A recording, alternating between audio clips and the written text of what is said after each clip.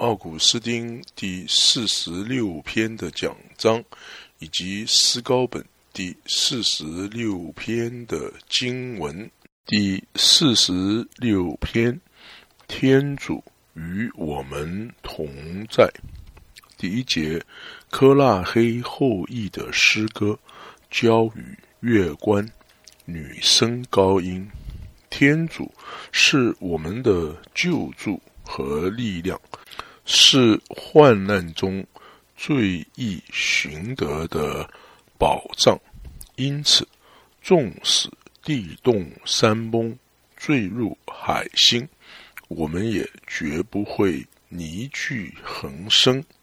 海涛尽管汹涌翻腾，山域尽管音浪震动，与我们同在的是万军的天主，雅各伯的天主是我们的保护。河流要使天主的诚意欢乐，天主定居其中，此城绝不动摇。清晨曙光一现，天主极佳福劳。异民尽管扰乱，万邦尽管骚动，天主一发喝声，大地即刻消融。与我们同在的是万军的上主，雅各伯的天主是我们的保护。请你们前来观看上主的作为，看他在地上所行的惊人事迹。他消灭战争，直达地极；他断弓毁矛，烧甲焚盔。你们要停手，因承认我是天主，是万民的至尊，是大地的上主。与我们同在的是万军的上主，雅各伯的天主是我们的保护。本篇圣咏集被称作是其最终的目标是为了科拉黑的后裔，为了隐秘的事情。那么这里所说的隐秘的事情是什么呢？那就是基督他自己在哥各他地，他被钉十字架。你知道在那个时候至圣居所的追幕被撕裂了。我们来看马窦福音27章第51节的经文，看圣所的帐幔从上到下分裂为二，大地震动，岩石崩裂。至圣所的帐幔分裂的结果是，圣所的秘密就可以被发现了。有根于此的是，我们主的十字架是一个钥匙，借着它一些被隐秘的事能够被打开，让我们相信天主将与我们同在，以至于这些秘密能够开启。在这里所说的 to the end 最终的目标，一直都应该是对基督的理解。我们来看罗马书第10章第4节，因为律法的终向是基督，使凡信他的人获得正义。英文是 For Christ is the end of the law for righteousness to everyone that believes。 但是基督他被称为是终向，不是因为他将法律吸收了，而是他成全了法律。因为我们将吃下去的食物称为是终向或者是终结。我们称被织好的大衣是被终结了，前者是被吸收了，后者是被成全了。因为当我们来到基督那里的时候，我们就不能更进一步的向前进了。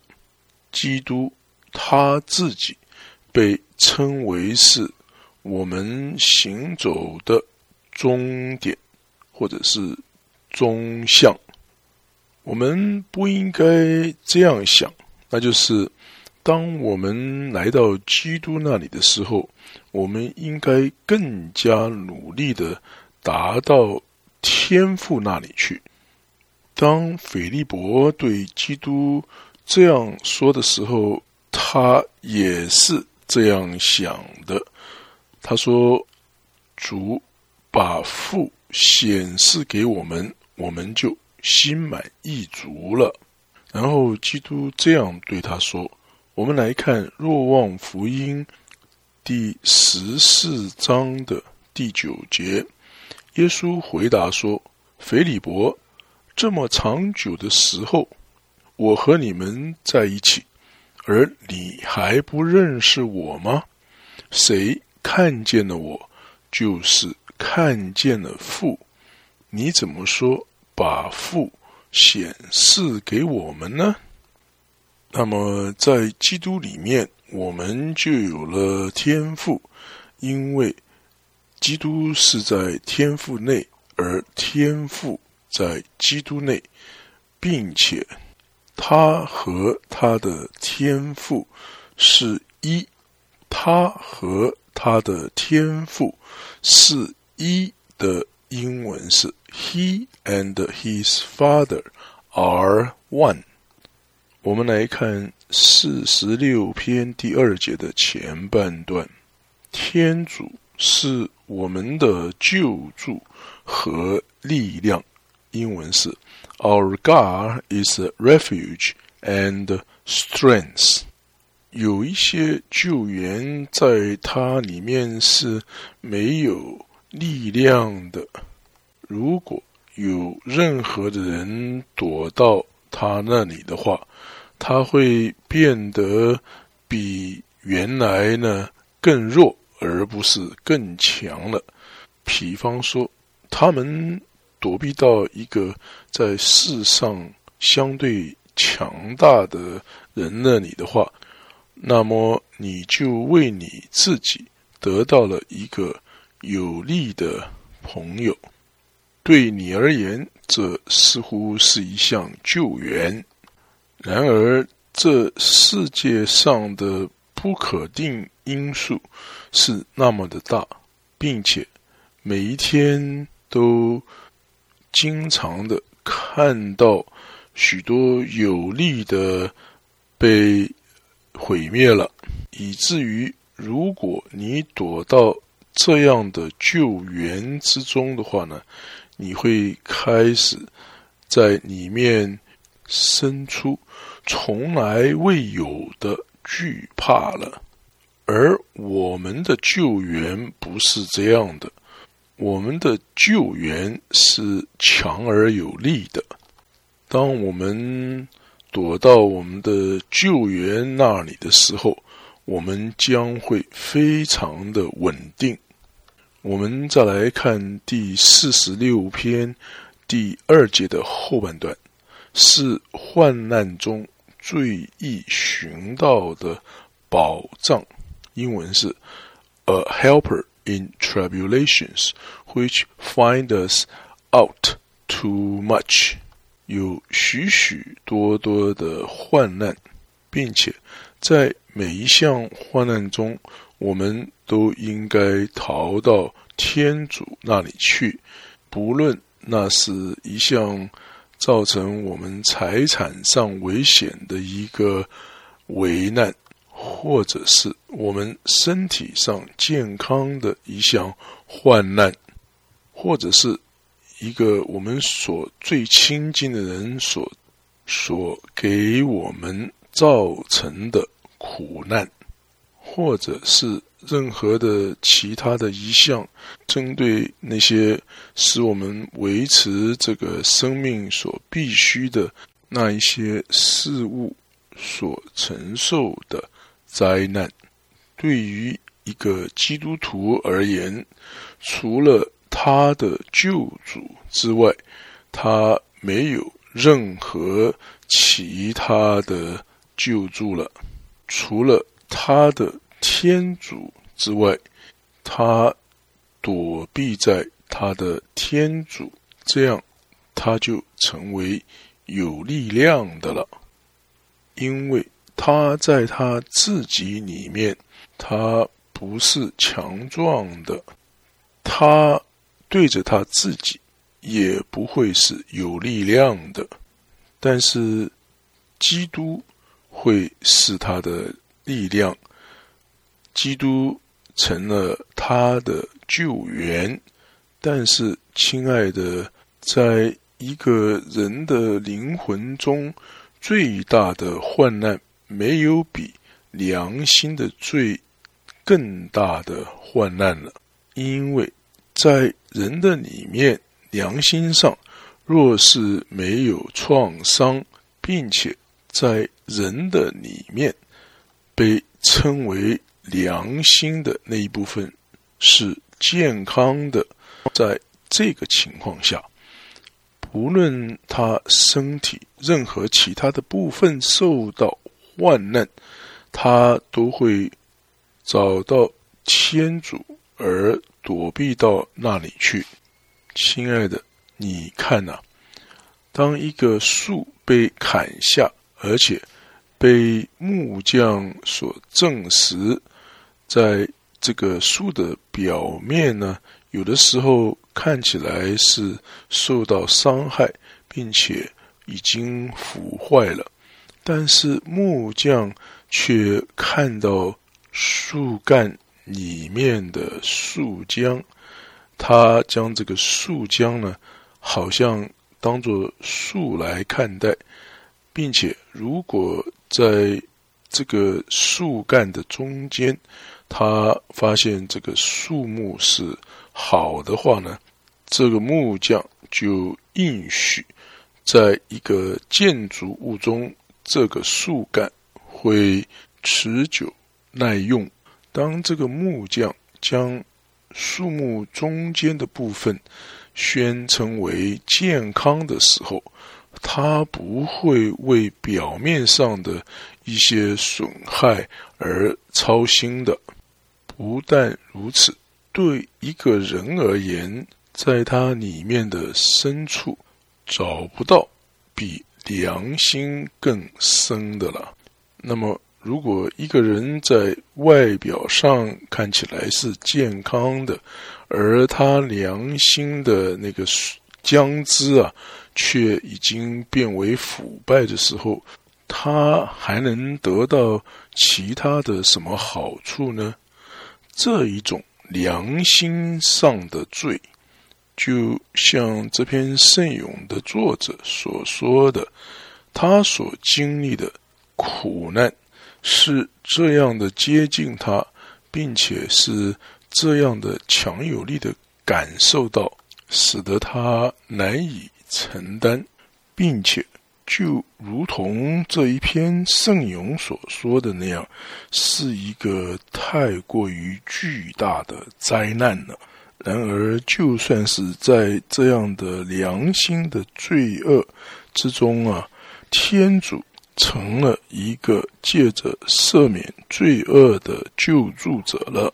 因为不敬虔的人的良心只恨恶一件事，那就是赦罪。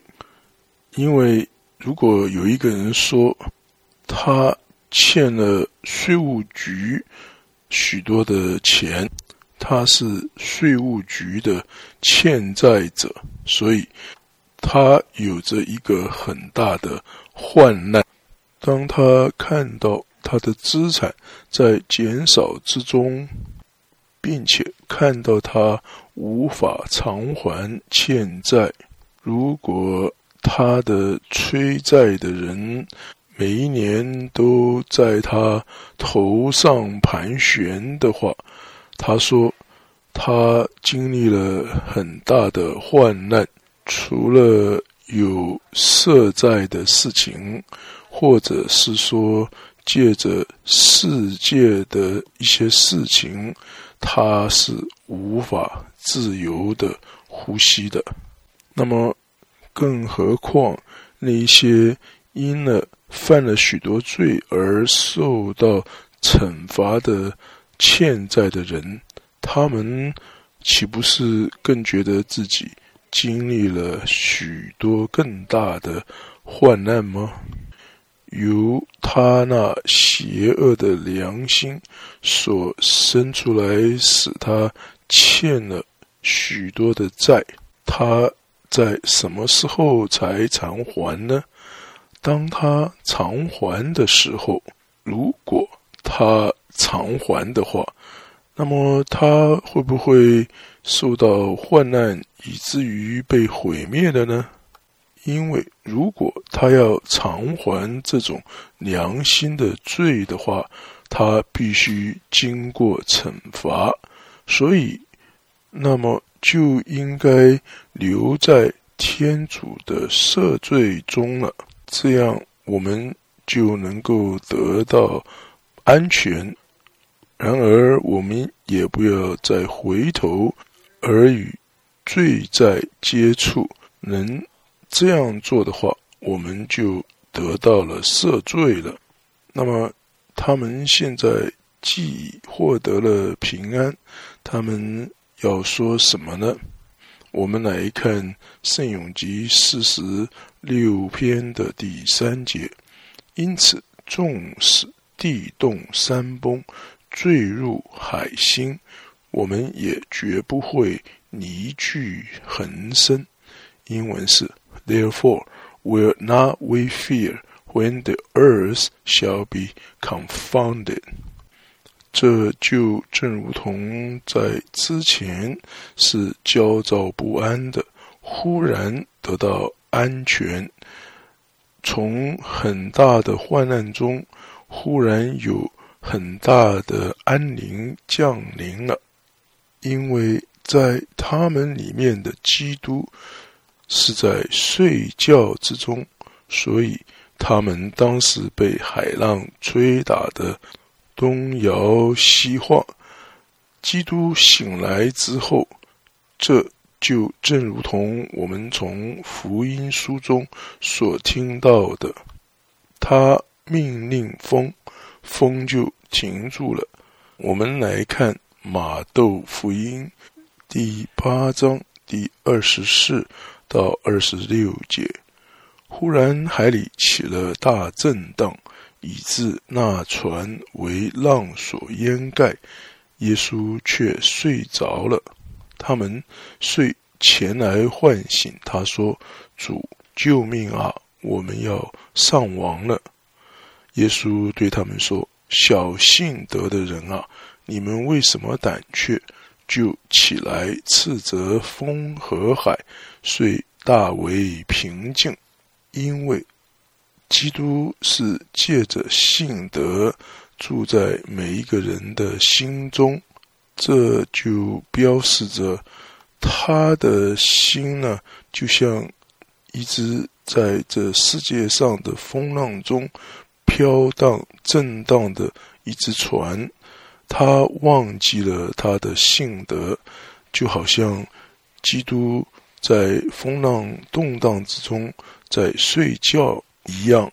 但是基督醒来了之后呢，平静就跟着来了。不，基督自己他怎么说的呢？在25节，基督这样说：小信德的人啊，你们为什么胆怯？基督醒过来了，如此信徒们的信德也醒过来。那么在福音书中所记载发生在那只船上的事，也可以在他们的心中发生。我们再来看第3节的经文。因此，纵使地动山摇，坠入海心，我们也绝不会泥具横生。天主使他们的内心变为极为安宁。天主是 a helpers in tribulation, which found us out too much. 看看那是一种何等的安宁。纵使地动山摇，坠入海心，我们也绝不会泥具横生。这是何等的安宁啊！英文是 Therefore will not we fear when the earth shall be confounded, and the mountains shall be carried into the heart of the sea. 那么我们就不会被发现是活在惧怕中的了。让我们来寻找可移动的山，而且如果我们找到了，这就显示出这座山是我们的安全的保障了。因为我们的主自己曾经在马太福音第21篇的第21节这样说，耶稣回答说，我实在告诉你们，你们如果有信德不离惑，不但能对无花果树做这件事，即便你们对这座山说起来投到海中，也必要实现。或许这段经文中所说的山是主耶稣在说他自己，因为在以撒意亚书第2章的第2节这样记载，到末日，上主的圣殿山必要矗立在群山之上，超乎一切山岳，万民都要向他涌来。上主这座山是超乎一切其他的群山，因为宗徒们也是群山，他们支持上主的圣殿山。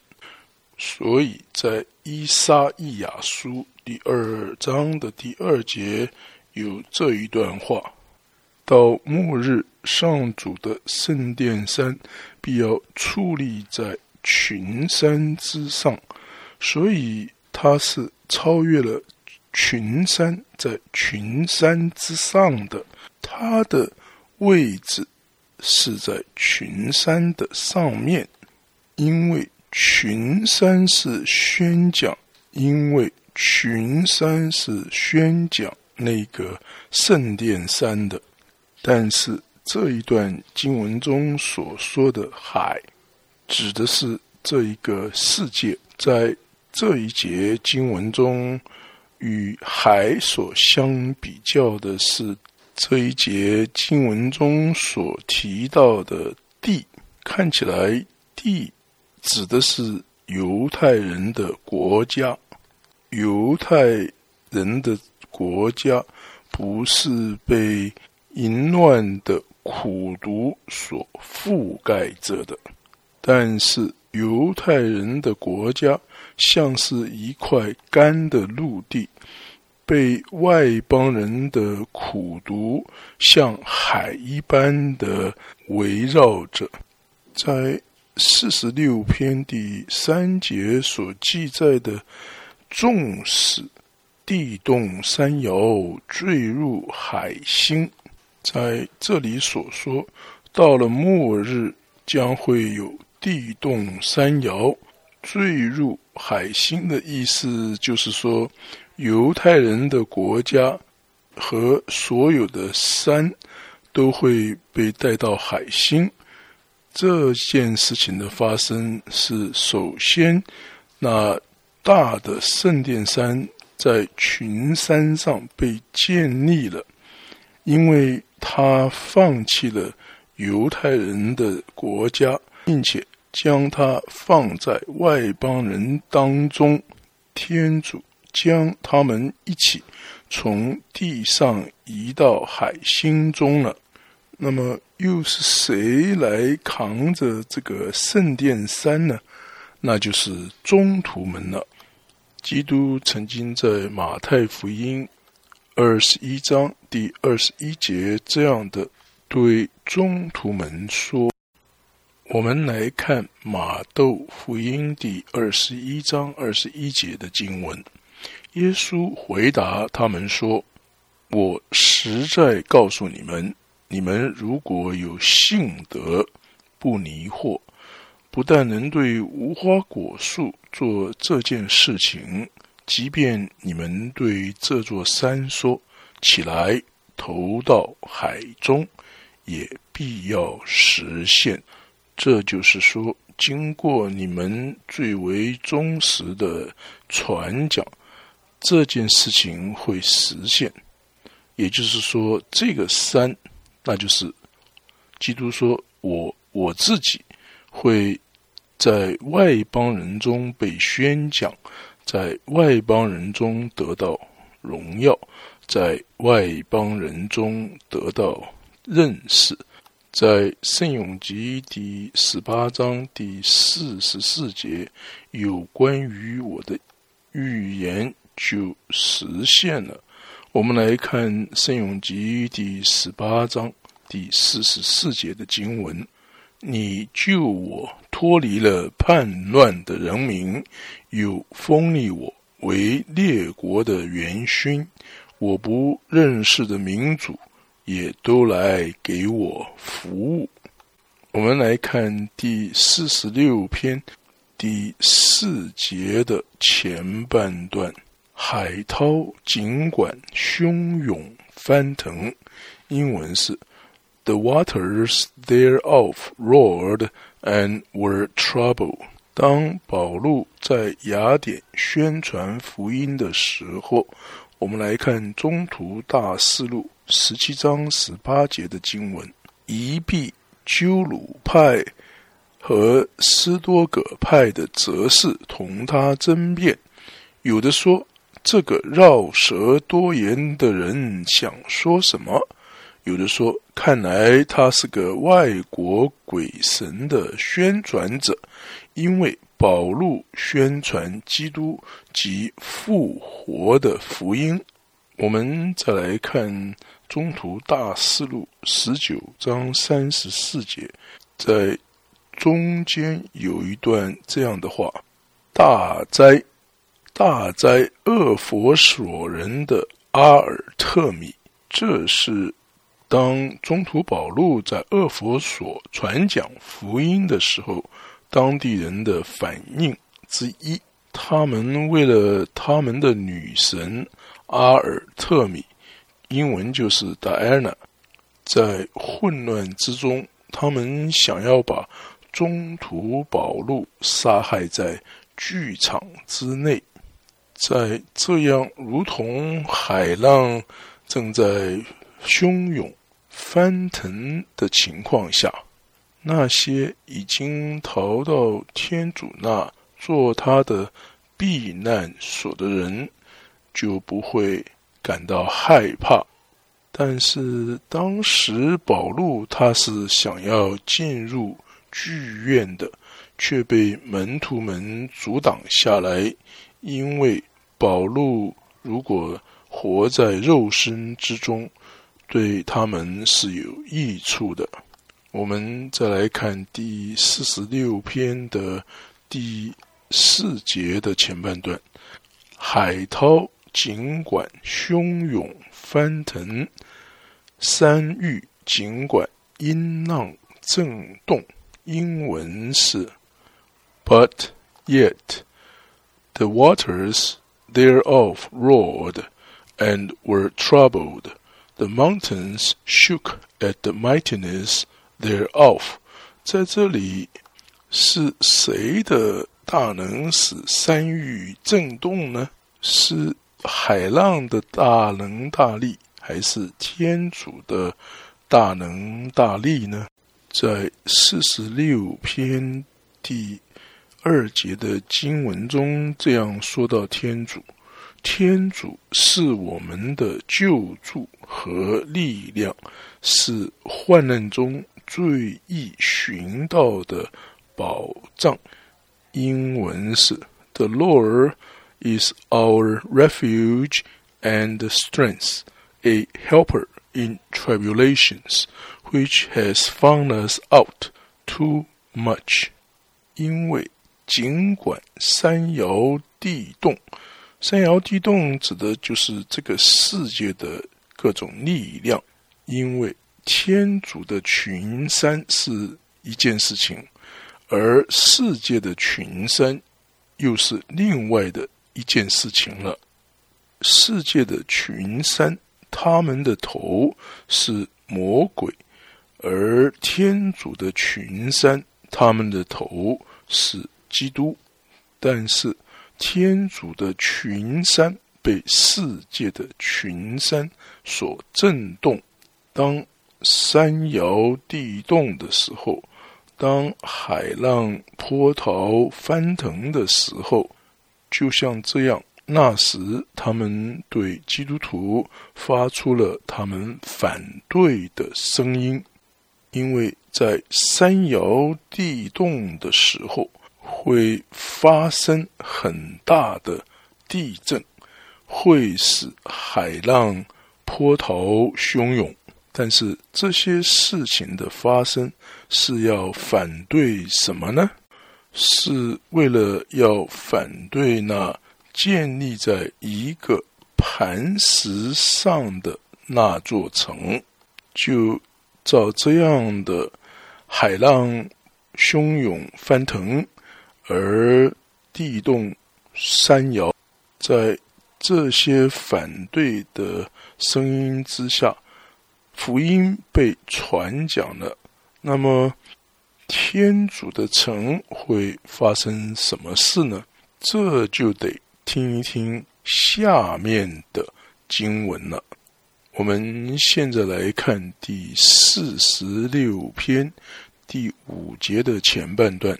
河流要使天主的诚意欢乐，英文是 The streams of the river make glad the city of God. 当山摇地动，海浪波涛汹涌的时候，天主借着诚意的河流，天主不会将他的诚意放弃了。那么这里所说的河流的流水指的是什么呢？那指的就是圣神的涌流了。有关于圣神，基督这样说过。我们来看若望福音第7章第37节到38节的经文。在节庆末日最隆重的那一天，耶稣站着大声喊说，谁若渴，到我这里来喝吧。凡信从我的，就如经上说，从他心中要流出活水的江河。这种活水的江河，从保禄、伯多禄、若望和其他的宗徒们，以及其他忠心传讲神话语的传福音的人，从他们的心中涌流出来。因为所有的河流都是从一个河流中所流出的。河流要使天主的诚意欢乐，英文是 Many streams of the river make glad the city of God. 因为你可能知道，在若望福音第7章39节，就是前面的经文的后面的一节，若望这一位传福音的人在39节这样说到圣神，他说这话是指那信仰他的人将要领受的圣神，圣神还没有赐下，因为耶稣还没有受到光荣。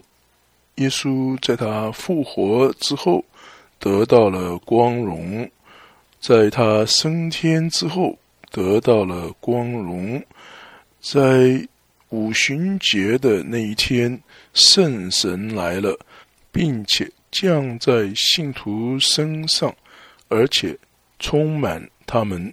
我们来看宗徒大事录第2章第1节和第2节。五旬节日一到，众人都聚集一处，忽然从天上来了一阵响声，好像暴风刮来，充满了他们所在的全座房屋。信徒们开始说出外方话来了，并且开始向外邦人传讲福音，因此天主的诚意欢乐起来了。同时呢，山岭摇动，海浪波涛汹涌，也同时的发生。这些不信从福音的人，他们问，他们应该做些什么？如何才能将这个新的教义赶出去？如何才能将基督徒这个族类从地球上连根拔除呢？这些不信的人，他们在反对的是什么呢？他们所反对的是天主的诚意欢乐的那些溪流，因为在这个地方，天主展现了什么是他所说的溪流，他所指的就是圣神。溪流使天主的诚意欢乐。跟着的经文是什么？我们来看第46篇第5节的后半段，即至高者所住的至圣居所。英文是 The Most High has sanctified his tabernacle。 因为在这里成圣被提到了，那就显示出这里所说河流的那些小溪应该被看作是圣神，借着圣神使每一个相信基督的前进的灵魂得以成圣，以至于他们能够成为天主的诚意类的一个居民。我们来看46篇第6节的前半段，天主定居其中，此城绝不动摇。英文是 God is in the midst of her, she shall not be moved。 让海翻腾汹涌吧，让山摇动吧，天主定居其中，此城绝不动摇。这里所说天主定居其中的定居其中是什么意思呢？是否说天主他是固定在某一个地方，而在那个地方天主是被相信他的人所包围着的呢？照这种说法，那么天主就被那个地方所圈住了，而且呢，他住在那个圈住他的那个地方，而且呢，他被那个圈住他的地方所限制住了呢？事情是不是这样呢？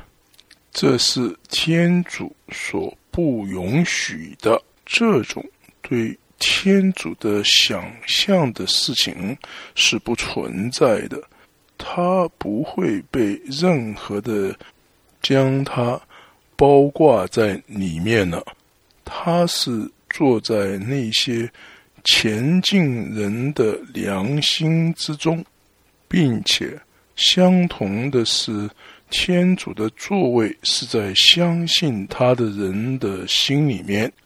照这样，如果一个人从天主那里跌倒了，这时天主在他自己是坚定不移动的，天主不会像人一样跌倒了之后呢，就无法知道在哪里还可以再找到他了，因为天主能够高举你，而使你住在他的里面，而天主不会这样的依靠着你，好像如果你将你自己抽离了他，天主就会跌倒一样。如果他将他自己抽离了，你会跌倒；如果你将你自己抽离了，他却不会跌倒。那么天主定居其中，英文是 God is in the midst of her。 这句话是什么意思呢？他强调的是天主对所有的人是同等待遇，并且他也不会偏待任何一个人。这就像是一个在中间的，对所有的边缘它都是有相等的距离。所以呢，天主被称之为是在中间的，因为他对于每一个人，所有的人都是同等的待遇。 God is in the midst of her, she shall not be moved。 中文是天主定居其中，此城绝不动摇。所以这个城不动摇的原因何在呢？那是因为天主在它中间。天主是我们的救助和力量，是患难中最易寻到的保障。天主将用他脸上的荣光来帮助他。 God shall help her with his countenance。 在这里 with his countenance 用他的颜面是什么意思呢？那就是说，天主将他自己展现了。天主如何将他自己展现，以至于我们能够看到他的脸面呢？奥古斯丁说，我在前面已经告诉过你，我们知道天主的同在，是因为我们经过了他的工作而体验得到的。当我们从天主那儿得到任何的帮助，以至于我们不会有任何的怀疑，这些帮助是借着我们的主所赐给我们的。在这种情况下，我们就可以说，天主的脸面是与我们同在。 God's countenance is with us。 我们来看第46篇第7节的第一段，异民尽管骚乱，英文是 The heathen are trouble。 并且异民是怎么骚乱呢？为什么要骚乱呢？他们是要将天主的诚意推倒吗？天主是居住在他的诚意之中的。异民是要将被成圣了的会幕翻倒吗？而这个被成圣的会幕是天主用他的脸面所帮助的，不是这样的。异民他们是用一个高道德的骚乱被骚扰着。因为在46篇第7节跟着的经文是说，万邦尽管骚动，在这里英文的翻译是 And the kingdom are bowed， 英文的翻译与中文的翻译在这里是不太一样。英文的翻译是说万邦将要屈膝，在这里圣咏集的作者是说万邦将要屈膝，他不是说现在他们会兴起愤怒。圣咏集的作者是说万邦将要屈膝来崇拜天主。万邦什么时候会向天主屈膝呢？那就是在另外的一篇圣咏集所预测的实现的时候。我们来看圣咏集第72篇的第11节，众王都要崇拜他，万民都要侍奉他。英文是 All kings shall fall down before him, all nations shall serve him。 当这句话实现的时候，圣咏集第46篇第7节中所说的万邦都要向天主屈膝就会实现了。 That is when the kingdoms bow。 现在再来听一听为什么异民会骚动，万邦会屈膝呢？那就是记载在圣咏集第46篇第7节的后半段，天主一发喝声，大地即刻消融。英文是 The Most High gave his voice, and the earth was moved。 偶像崇拜的狂热就像是湿地上的青蛙，在污秽和潮湿的淤泥中呱呱的大叫。越是杂沓的狂鸣，越是令人厌烦，并且青蛙杂沓的吵杂声能和从云里所发出的雷声相比吗？因为从这些吵杂声中，天主一发喝声，大地即刻消融。天主从云里面发出雷声，那么这里所说的云是指的什么呢？那就是天主的宗徒们，天主的传道人，天主发出他的归戒的雷声，在神迹之中发出闪电。这里所说的云同时也是群山，他们是群山是因为他们的高度和他们的坚定性，他们是云是因为他们下雨，而且他们滋润大地，产出果实。因为这一些云降水在地上，在这一篇圣咏集的第7节说他们是天主一发喝声，大地即刻消融。因为是这一些云，天主用来警告一些不结果实的葡萄园，山摇地动，坠入海星。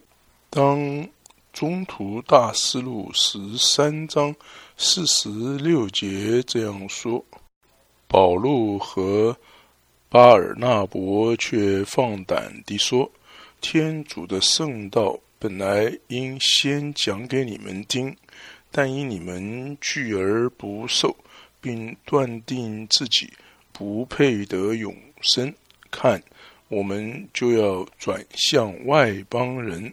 在这一段经文中，下面的经文就被实现了。I will command the clouds that they rain no rain upon it。 这经文的中文翻译是在以赛亚书5章6节。我们来看，我要使它变成荒地，不再修剪，不再根除，荆棘和棘藜将重重而生，并且我要命令云彩不再在它上降下时雨。我们再来看民长记第6章的36节到40节。基德宏就对天主说，如果你按你所说的真要借着我的手拯救以色列，看，我将剪下的一把羊毛放在禾场上，若雾水单单落在羊毛上，而遍地都是干的，那么我便晓得，如你所说的，你真要借我的手拯救以色列。次日清早起来，果然如此。基德宏把羊毛一摔，羊毛一领，从羊毛里淋出一碗露水。基德宏又向天主说，如果我再说一次，求你别对我发怒，请让我用这羊毛再试一次。单单羊毛是干的，而遍地都是露水。第40节，那一夜天主果然这样做了，单单羊毛是干的，而遍地都是露水。这一段经文照奥古斯丁的说法，犹太人的国家就像是留在干地上的仅有的一把羊毛，羊毛被露水弄湿了，但是却没有雨降在羊毛上。照奥古斯丁的说法，新约圣经的奥秘没有被犹太人的国家所发现。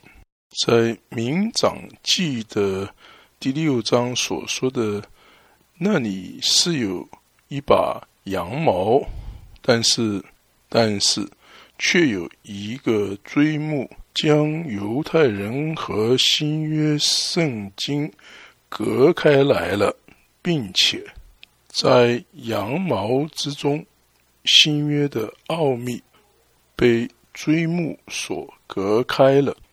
但是在羊毛四周的遍地，就是列国之中，有基督的福音像雾水降在其上。因为有雾水降在羊毛四周的遍地上，就像这样，列国承受了基督的恩典。因为这四围的遍地，就是列国没有被一个锥目遮盖住了。在民长记第6章38节中记载，基德宏把羊毛一淋，从羊毛里淋出了一碗露水。奥古斯丁认为，犹太人就是这样借着压力，就像是基德林把羊毛一淋，把他们自己从基督那儿分开来，并且现在天主从他的云里降雨在地上，羊毛却是保持着干燥的。但是天主从他的云里向他们一发喝声，借着这一个喝声，列国就向他屈膝，而且崇拜。我们再来看第46篇第8节的经文。与我们同在的是万军的上主，雅各伯的天主是我们的保护。英文是 The Lord of the hosts is with us. The God of Jacob is our take-up. 不是任何的人，也不是任何的能力，也不是简短的说天使，也不是任何在地上或是天堂的受造之物，而是万军之耶和华与我们同在。雅各伯的天主是我们的帮助，他是那差遣了天使，他在天使之后来到世上，他来到世上以至于天使能够服侍他，他来到世上以至于他能够使人变为与天使相等，这是何等的能力的恩典！若是天主接同我们，谁能反对我们呢？英文是 If God be for us, who can be against us? 与我们同在的是万军的上主。什么万军的上主与我们同在呢？我们来看罗马书第8章第31节和32节。面对这一切，我们可说什么呢？若是天主接同我们，谁能反对我们呢？他既然没有怜惜自己的儿子，反而为我们众人把他交了出来，岂不也把一切与他一同赐给我们吗？因此我们是安全有保障的。我们用天主的话在内心的安宁之中，我们养育着一个好的良心。与我们同在的是万军的天主上主，雅各伯的天主是我们的保护。不论你是有着多么大的软弱，看看是谁在保护着你。这里保护英文是用 take up， 意思是说对他有关切的兴趣。当一个人病的时候，就会招来一个医生来看他。天主他自己对病人有兴趣，这个大医生他被召唤来看顾这个病人。是谁对这个病人有关切的心情呢？关切他的是天主自己。一个伟大的医生被唤来照顾他、保护他、关切他，这是一个很大的得救的救恩的盼望。是怎样的一个医生呢？所有的医生除了天主之外，他都只是一个人而已。除了天主之外，每一个关切照顾病人的医生，有一天他自己也会成为病人的。雅各伯的天主是我们的保护，或者说雅各伯的天主是关切照顾我们的。